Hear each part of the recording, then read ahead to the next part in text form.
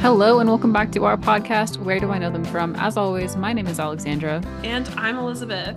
And this is the podcast where we attempt to answer the question, where do you know them from? We pick a different actor every season and watch their entire filmography all the way through. And this season, we are talking about Tessa Thompson. And boy, I know I say this a lot, and a lot, particularly this season. We have a doozy for you guys today.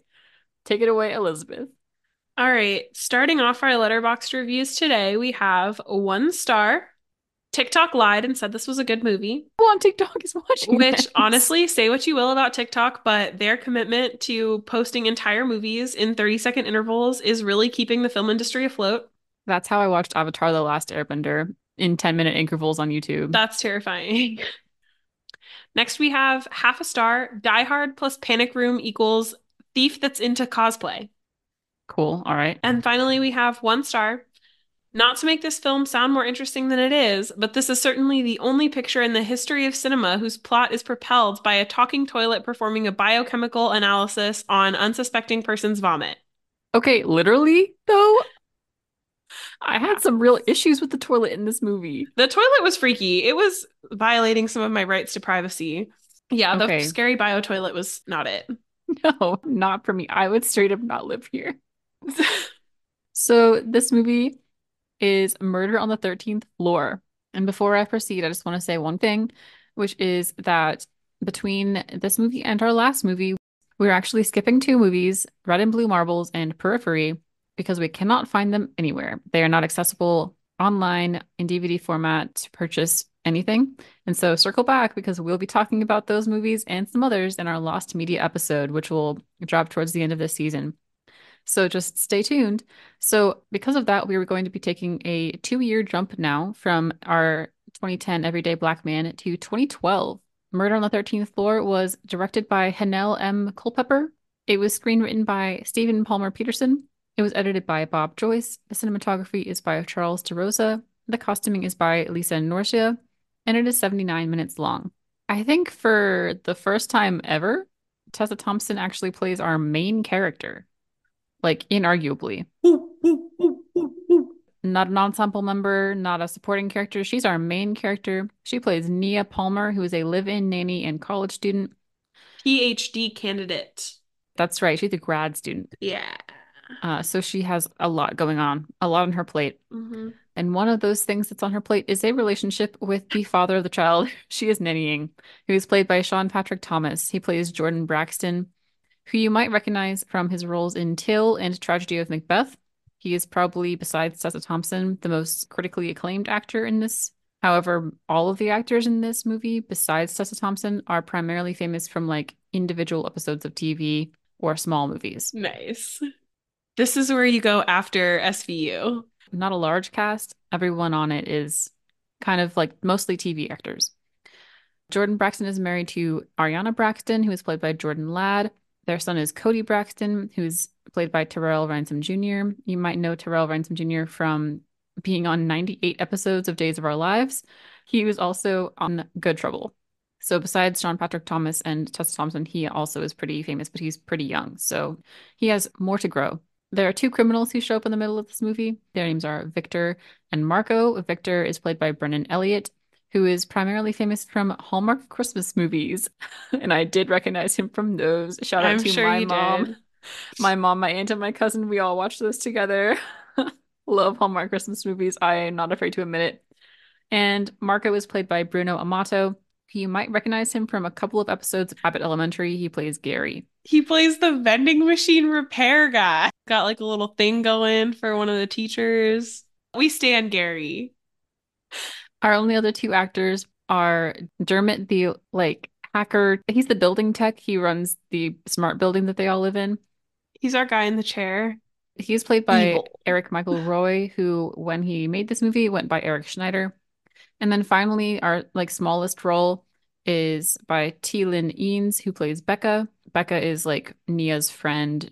She shows up at some point. Becca has a meeting with Tessa Thompson's character at the beginning of the movie to establish that they are friends, and then later Becca shows up during the action of the movie to complicate things, and she is killed.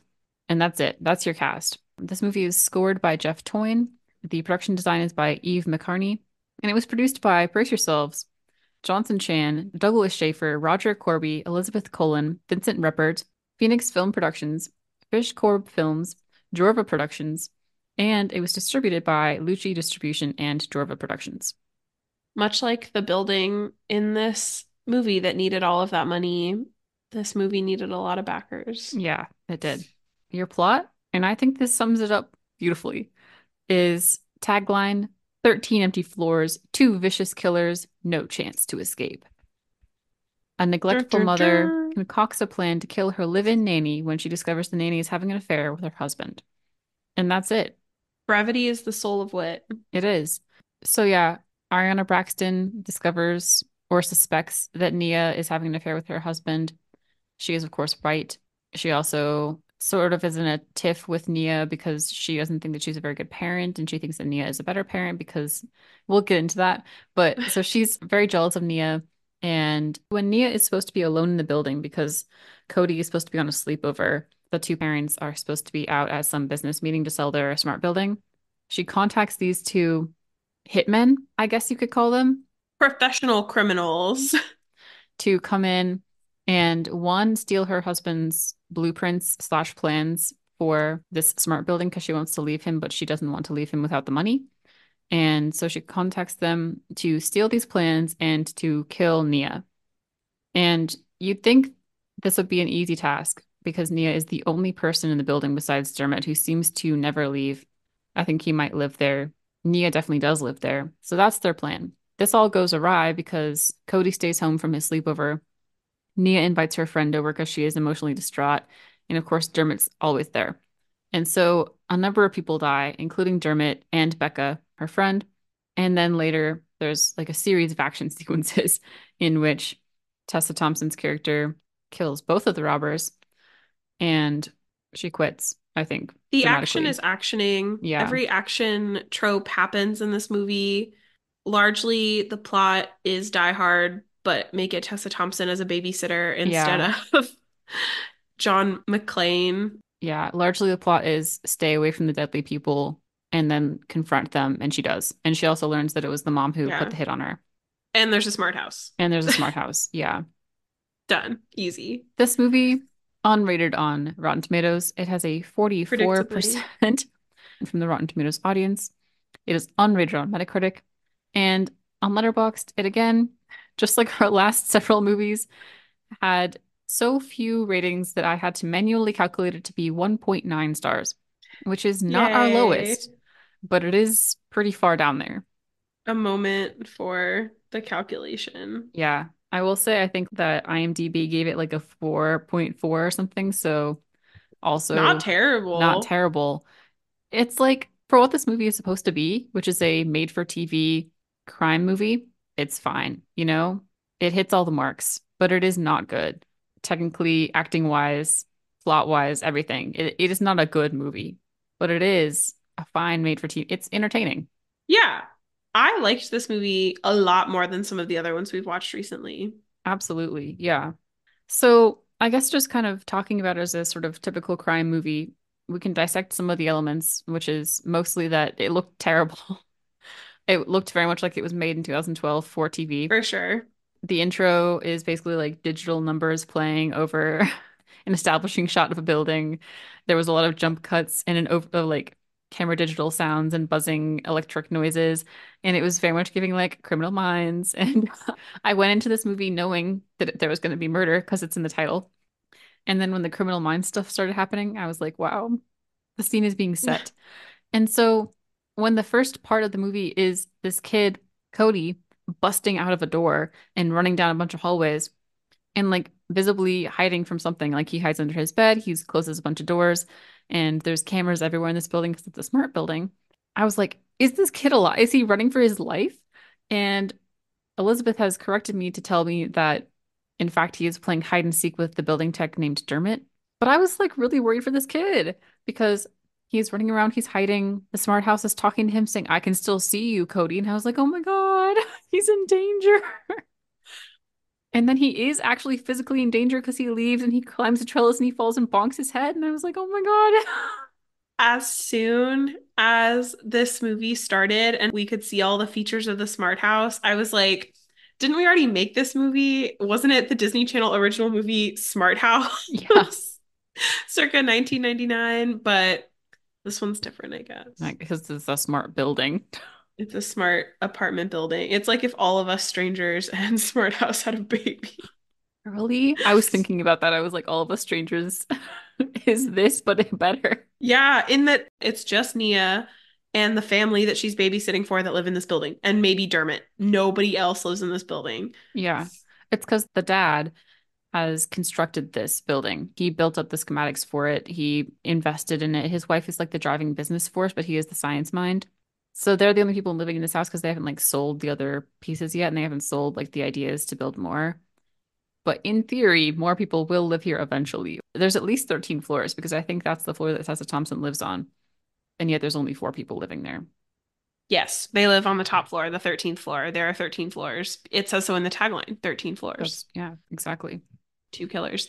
It's also in the two killers leg, it's kind of giving Home Alone. It is every movie and no movie all at once. Oh my God. Speaking of the two killers, you guys, I loved these two. I don't care that they're murderers. They're great.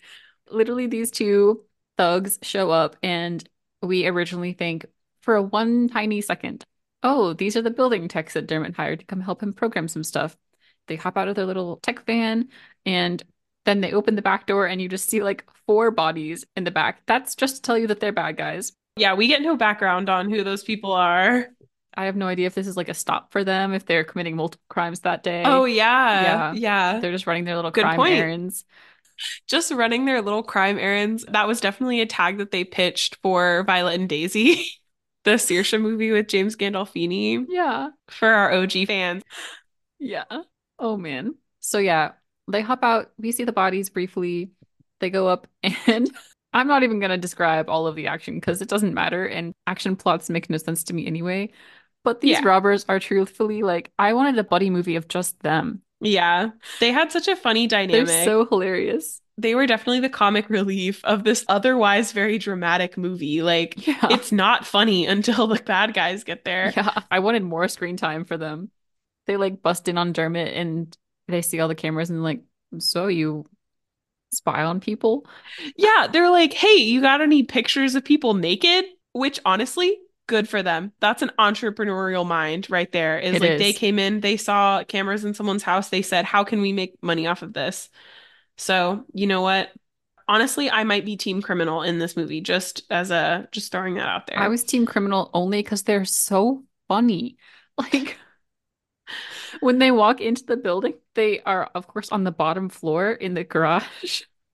And one of them says to the other, because one of them is walking towards the elevator, he says, where are you going, dude? Stairs. And the other one says, there's 14 floors, man. I don't care if there's 14 floors, man. We're trying to stay quiet. Come on, you need to work on your cardio. Iconic. Oh my gosh. They just treat this like it's part of their daily routine. Like one of them is like when he's beating up Dermot, he says like, "You have a gun," and the other one says, "Whenever I can, I like to work with my hands." And I was like, "Wow, an artisanal murderer." They are so nonchalant about it, and I think that it's supposed to not be. I don't know. They really save it for me in a lot of ways. And yet, They're very silly, as funny goofy. as they are, there are a couple scenes where they are very scary. They are very The scary. Baldy, who is my personal favorite of the two, and I can't remember his name, but the bald criminal, he, like Elizabeth mentioned, loves to cosplay. He puts on a little mask that he steals from their wall, Yeah. and he's like, I'm going to teach that kid what it means to fear the boogeyman. Yeah. And because they couldn't figure out their cell phones because the building was locked down because they ordered it to be, they instead called out to each other on the intercom because they were like, it'll be way scarier for the kid if we're talking on the intercom. And I was like, you're right, it is way scarier. If I could hear Yeah. I criminals feel talking like about killing me, I'd be freaked out. I feel like these criminals are like exceptional uncles. You know, like they're definitely the kind of people that are like putting babies in mailboxes and doing weird shit to traumatize that kid, but in like a funny way, but also it's trauma. This is really just a story about how my mom's uncles put her in the mailbox when she was a kid and also chased her around the house with an electric knife. But That is so wild. anyway, But yeah, it does have like a typical crime movie kind of vibe, and these two criminals really encapsulate that kind of dynamic. They are playing into stereotypes. I will say though, like interspersed with like the typical crime movie, I think a typical crime movie is not usually this violent. There are a couple of really gruesome shots here, like, and they're not well done or anything, but like when they kill Dermot, when they beat him up using their hands because they like to work with their hands, we then get like multiple flashing shots of Dermot, like, like police photos when they play in a crime TV show. They'll like show the body from a whole bunch Oh of different yeah. angles. It was really yucky. He looked terrible, and I did not need to see that many police photos of Dermot. And then later, when Becca dies, they shoot her in the head. You see the bullet hole later, like 30 minutes later, and I was like, I do not need this. Yeah. I do not appreciate it. Yeah. Well, and I think like that's helpful. I'm not usually one to condone graphic violence in film, but I think that that's helpful in juxtaposing their silly goofiness because like when I'm watching it, I'm never like, oh, these characters are supposed to be funny. Like they might say funny things, but I'm definitely like, those are the bad guys. I'm not rooting for them Yeah, really at any point, that's true. and I know that they're bad people.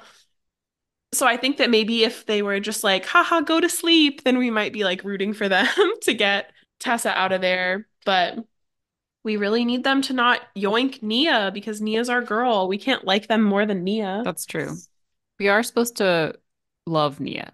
Other than having an affair, Nia is put out to be as like this perfect person. She is getting her PhD in child psychology. She's a great nanny. She knows this kid really well. Clearly a good parent to him because his mom is not. She cares about the kid. She does good work.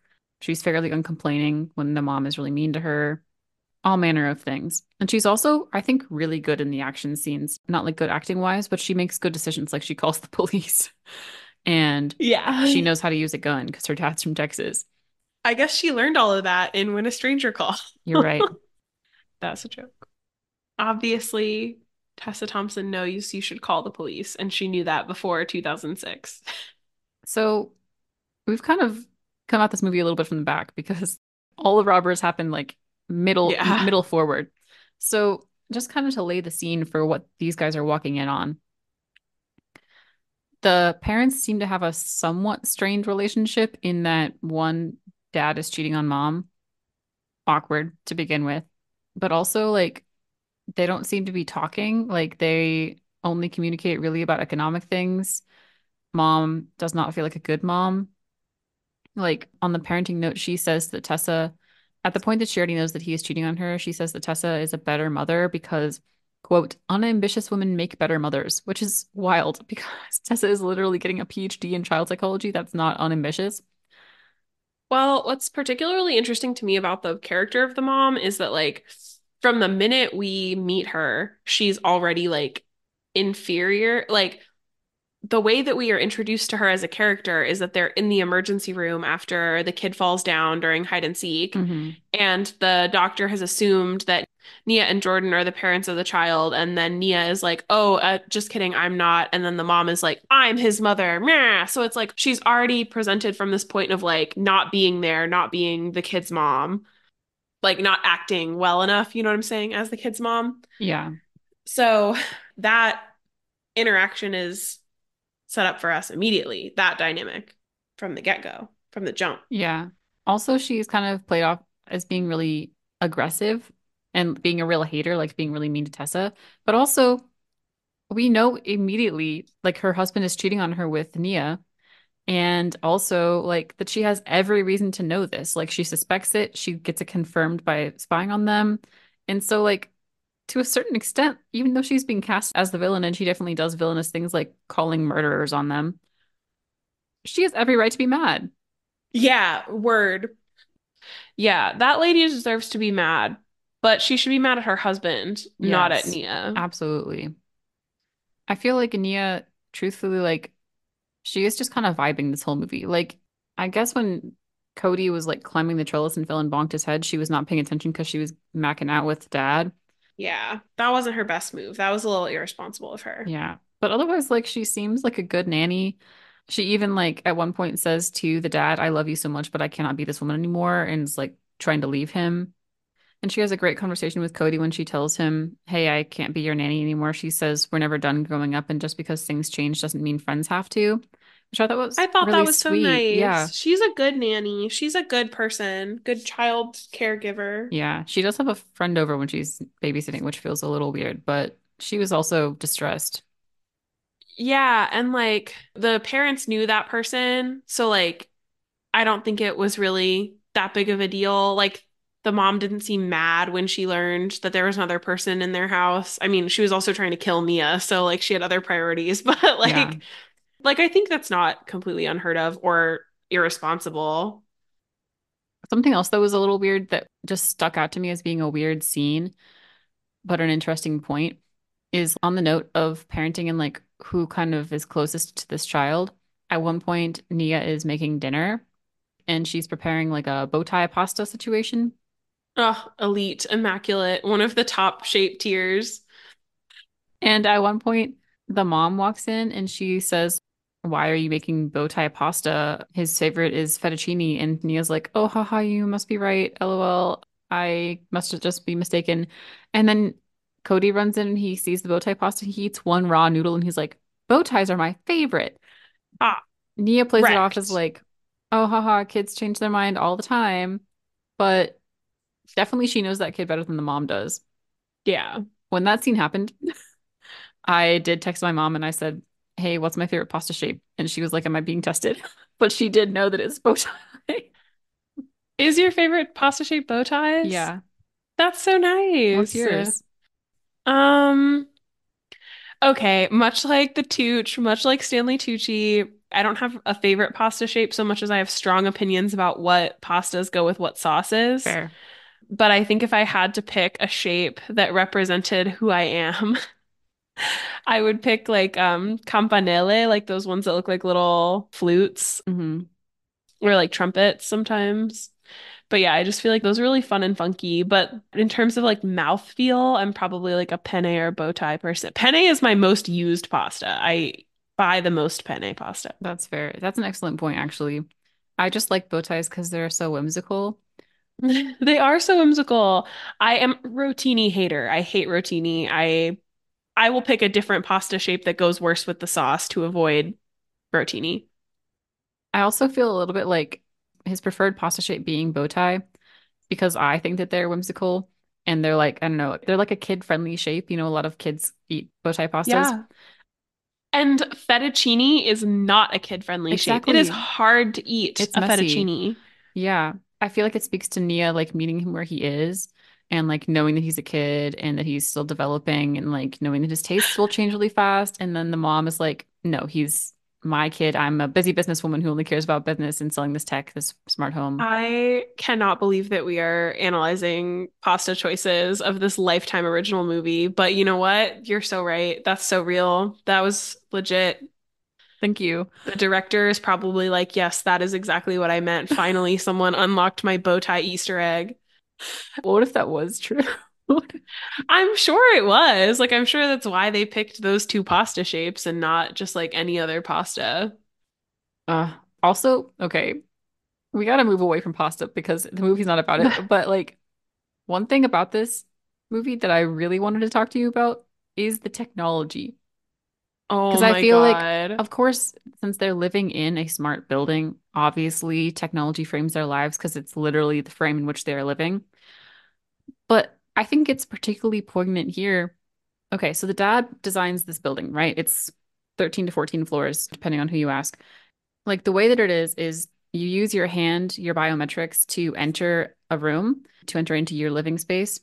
And it's not super well sorted out yet because like the mom isn't recognized and Nia is. So that's like a point of contention in their marriage. But also like the elevators, you like scan your face to say, "Oh, hello, Nia, ready to go to the ninth floor." Things like that. But they're also super glitchy. Like Nia takes the stairs instead of using the elevator because it doesn't work for her. But all of it is controlled from one room by Dermot. And I feel like that is the issue.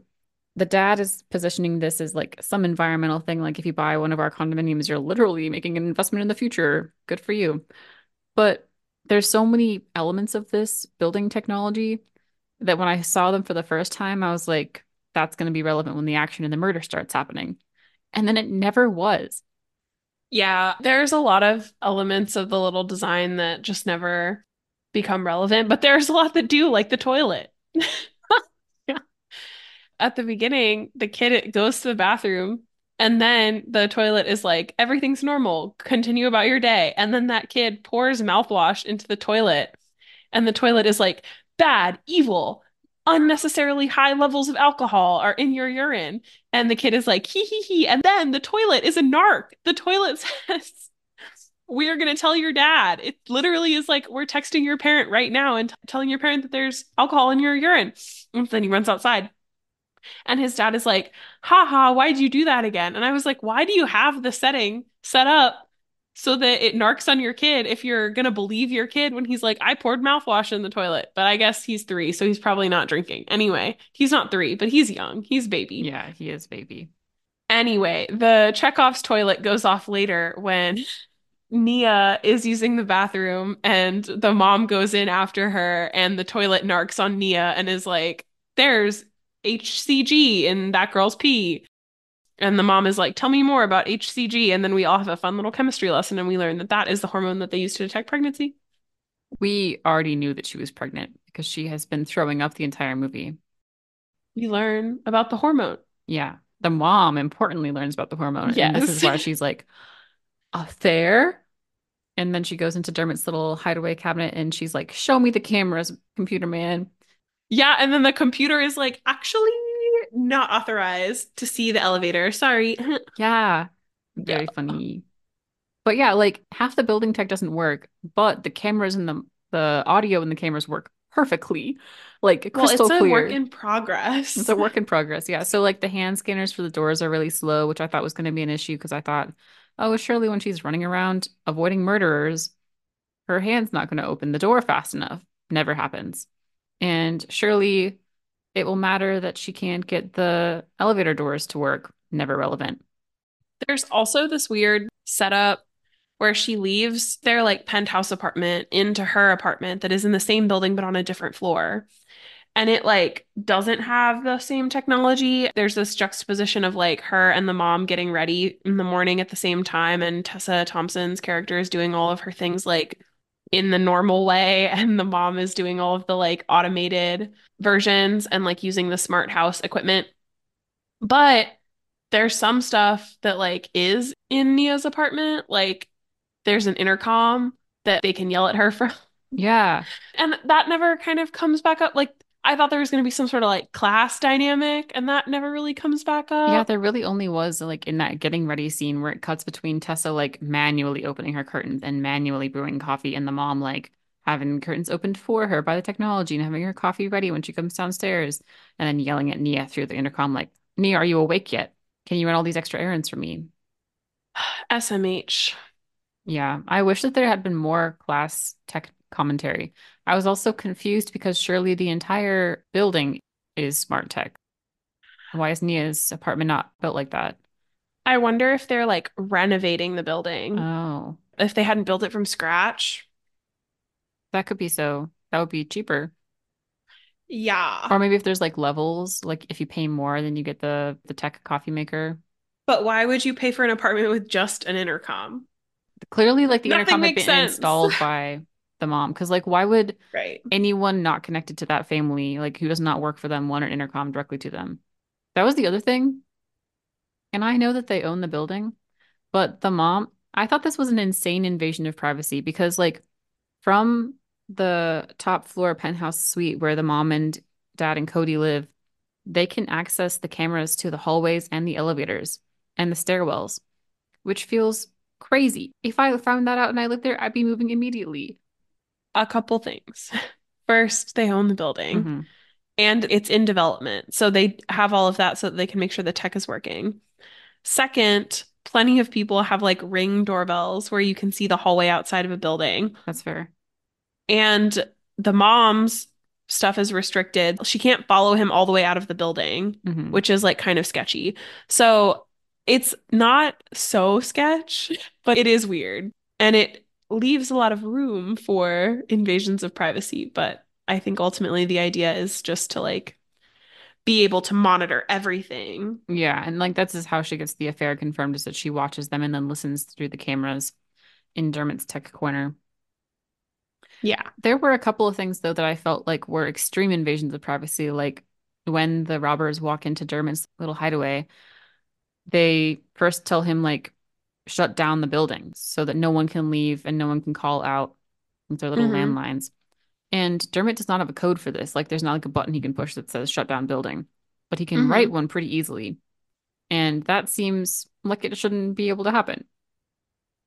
Also, later, someone, possibly Tessa, tries to power down the whole building and does. And there's a key for that. There's like a yes, you can turn off all the lights and all the technology in this entire building right now button. And that feels like also button that shouldn't exist, you know? Yeah, it should, because like if they have to do maintenance to the power situation, like the grid, I guess. I guess if it's you like need to turning turn off off, someone's water. yeah, there it totally makes sense. One, that you could write a code that just blocked all the other code. That seems pretty, I don't know anything about code, but seems pretty easy to write something that's just no, like reverse Uno. And then it also seems like there would be a key that just powered everything down. It is also extremely convenient plot-wise, but Yeah.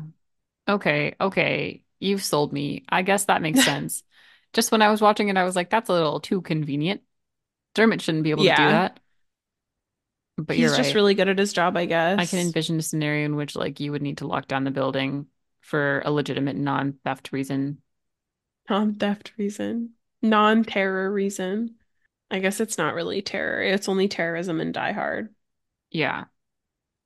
I just like this movie was so nothing to me. Actually, one other thing that I want to say before we get into like some of the more like nitty-gritty things tech-wise is that the mom in the bow tie pasta scene, which meant a lot to me. That was perhaps the most interesting scene in the entire movie is when they were talking about pasta shapes. Because Important I scene. had a lot writing on that. I was like, does my mom know my favorite pasta shape? And shout out to Molly. She sure did. Good I mom. know, you were really excited about that. Excellent parenting.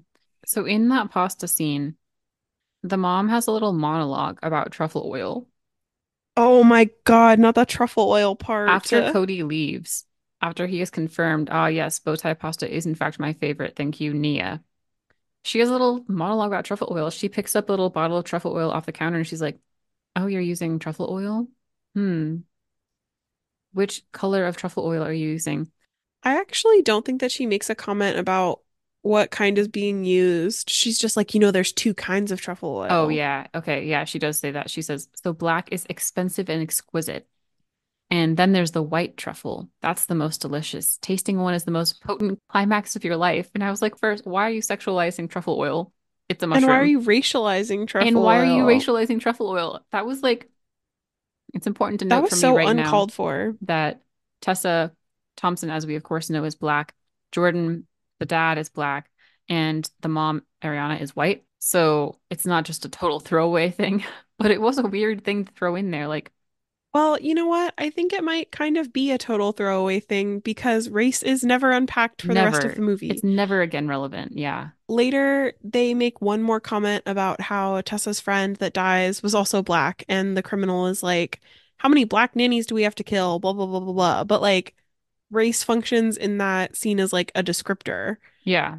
We're not making a comment about race. It's just like, is this white lady jealous of Nia because she's black? But we don't unpack that. No. Like, I don't know. It seems like when she's talking about the white truffle oil that she's like being white is better, but that's a wild thing to say when you're saying it about truffle oil. Like Yes, white supremacist literally, vibes. yeah. So the mom evil on many levels, I including guess all the white people in this movie are bad because the criminals are bad. And then it turns out that Dermot knows the criminal, like he was in on it the whole time. what? They Yeah. kill him. Yeah, but remember after, so they like rough him up and then they're like, hey, sorry, man, we had to do that so that it would seem like you weren't in on it the whole time. And then later they still kill him. He knew who they were when he let them in. I think. I don't think that Dermot knew. He thought that they were building techs and they rough But him then up and why they're do like, they apologize? They're like, sorry that we roughed you up. We had to convince everyone that. Because their You goal is weren't, you not to kill totally him. You were. know, their goal is to kill Tessa Thompson and steal the plans, and he's just a corollary to that. I know, but I think that he knew that they were there to kill her. Damn. That's crazy. I really was here thinking that Dermot was cool. Tough. I mean, maybe he was because he was weird when they were like, "Do you have pictures of people?" But there was a part where I was like, "Oh shit," so like he knew. I did not think that Dermot was in on it. Like he was very not helpful to them. But he was like, "I can write that code." Yeah, because they had a gun to his head. Listen, I think maybe he wasn't conscripted into it. Like maybe he wasn't asked by the scary white lady, but he knew that she was bad. So when they showed up and they were bad, he wasn't surprised, and that's what it was. That could be But so something nefarious is going on with Dermot. He's not guiltless. interesting. Yeah. Anyway, the Well, white people in this movie are bad largely. I don't have a ton more to say about this movie. It was not very interesting technically. It was so silly goofy Yeah, though. it was I so silly freaking loved goofy. how silly it was. Yeah, the lighting in this was like atrocious, but all of the establishing shots, of which there are so many, were cracking me up because they literally show this building from every possible angle. That's true. It is like how many different ways can we shoot this building? Yeah, and like I don't know, it was just kind of like the music was uninspiring. God, I hated the music so much. You know what's actually whack is that the music was inspiring and it did not need to be. Like it did not match the tone of this movie at all. It was like early 2000s, like Avril Lavigne-esque pop. It was this weird pop music that didn't match the tone of the movie at all, Yeah, and like at the and end I of the hated it. movie, when they're all walking out, or when the people who are alive are all walking out, it's playing this like hopeful things are good music, and I was like, things are not good. Multiple people have died. Things are bad. Yeah, Nobody's gonna want to buy your scary murder house idea. exactly. That kid's gonna be traumatized forever. Yeah. But like you said, this movie was so silly goofy. It was very silly, goofy. Okay, so Tessa Thompson at the beginning of the movie, before we find out that she is pregnant, she doesn't eat the ice cream that she has served to this family, and she says, I hope I'm not becoming lactose intolerant. I would die if I couldn't eat ice cream.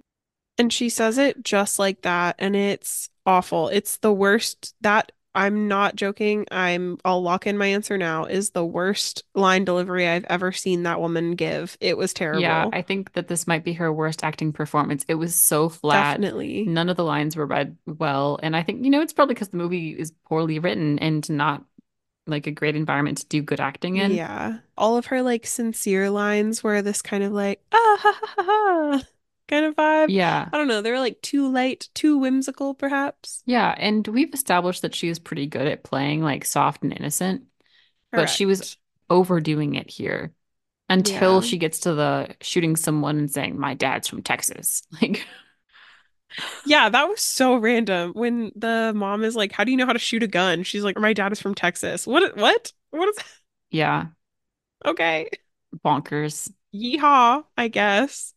Something else that's funny, actually, right before Tessa is revealed to be pregnant, she opens her actual calendar to check Oh when my her last God. period was. And I was like, Are you joking? Like a physical calendar you open with nothing else in it. There's no dates on this Yeah. calendar. Like, Nothing, including like her last period. Like she just remembers the day. I don't know. Maybe yeah, other people are built different, but couldn't be me. That was so wild. yeah. Also, in the lactose intolerant scene, when she says, "Hope I'm not lactose intolerant. Ha ha ha. I want to eat ice cream."